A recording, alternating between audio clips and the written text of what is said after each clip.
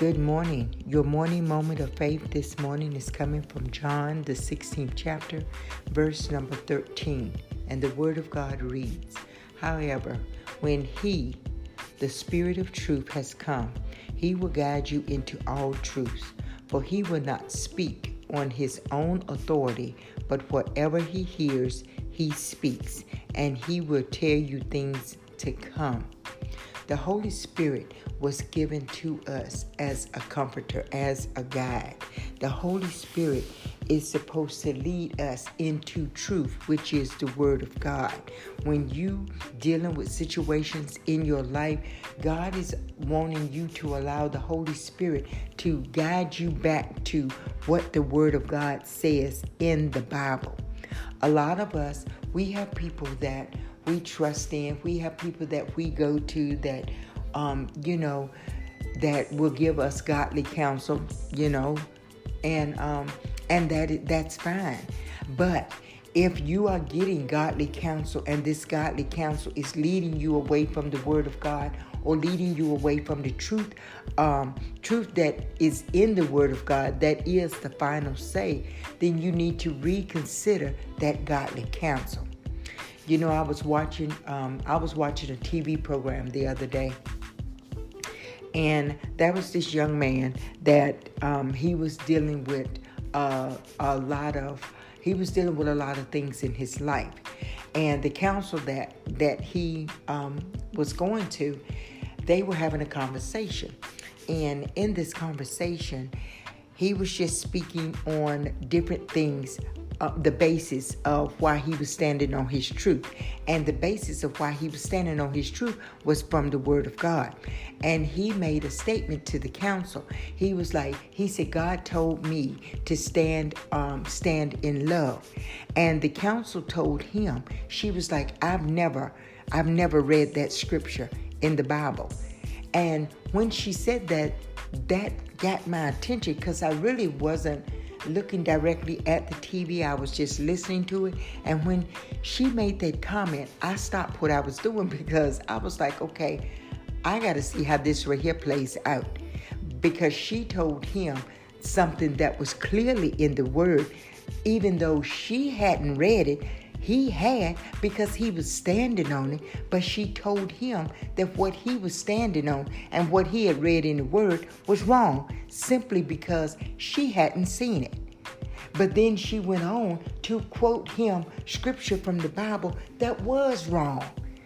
And it put me in mind of when Satan was trying to tempt Jesus after Jesus came out of the wilderness for fasting for 40 days. Jesus didn't quote his opinion. Jesus quoted what the Word said to Satan. And when Satan tried to tempt him the third time, Satan even turned around and he tried to quote. He told Jesus, he said, "It is written." And he tried to quote Psalms 91 to Jesus about the angels. He was telling Jesus, well, what you said, okay, all right. But, I know the Word too. That's pretty much what Satan was saying. And he quoted Psalms 91 to Jesus, but he misquoted it, just like this counselor did to this young man. And when she misquoted the Word to him, it confused him, and he didn't know what to say.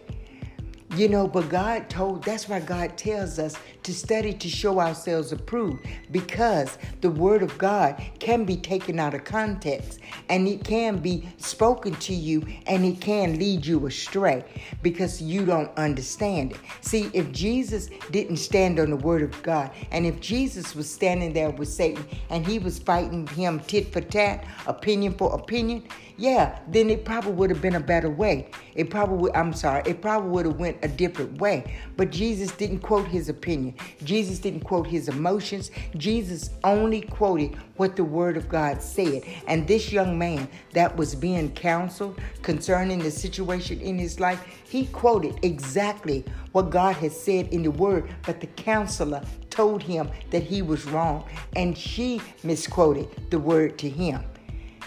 It is so important that we hide this word in our heart, because we don't want to sin against God by allowing an ungodly counsel to talk us out of the way in which God is wanting us to go.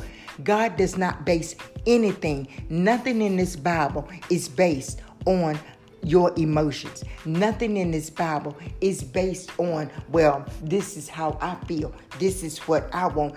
God does not write this Bible for that. That's why the world is in the predicament that it's in, because everybody is so fleshy. Everybody is so emotionally moved, and everybody wants what it is that they are feeling to be their truth. It can be your truth all day, but it's not the truth. The truth is the word of God. And that's why God told us to let him be true. Let his word be true, and let every man be a liar. And I think that when we get back to the word of God, when we stand on the word of God, when we say, okay, I hear what you're saying, but let me see what God says. If the last thing that we say is what God says, and if it supersedes our emotional state, our mindsets, what it is that our flesh is desiring, if the word of God speaks against that, then that's your truth. That is where, if you follow that truth in God's word, that is what's going to be best for you in your life. Because God did not breathe this word. This Bible was not written for this Bible to not be considered. This Bible was written to be the word that we are supposed to follow. Your emotions, and I know everybody has experienced it. One day you all gung-ho about something, and the next day your mind has changed about it, because that's how your feelings are. Your feelings are going to be up, they're going to be down, they're going to be hot, they're going to be cold. You're going to want it, you're not going to want it. And all of that is double-mindedness. And God said that a double-minded man or woman is unstable in all of their ways. So we've got to let this word of God be the final say. God told us that the Holy Spirit, which the Holy Spirit was left to every one of us, the Comforter, he was left to guide us into all truth. And the Comforter, the Holy Spirit, is the third part of the Trinity. The Trinity is always, the Holy Spirit is always going to line up what Jesus said, what Jesus spoke, and what Jesus lived out. And the Holy Spirit and Jesus is always going to line up with what God has created, what God has spoken from the beginning of time. So all three of them are going to always agree and going to always point us back to the word of God, to stand on that word of God, regardless of what your feelings are, regardless of what your mind is trying to scream at you, regardless of what your emotions is screaming out for. You've got to allow the final say to be on what God has already spoken, and what Jesus has already walked out, and what the Holy Truth is leading you back to. So I just pray that as you go about this day, we're starting a brand new week.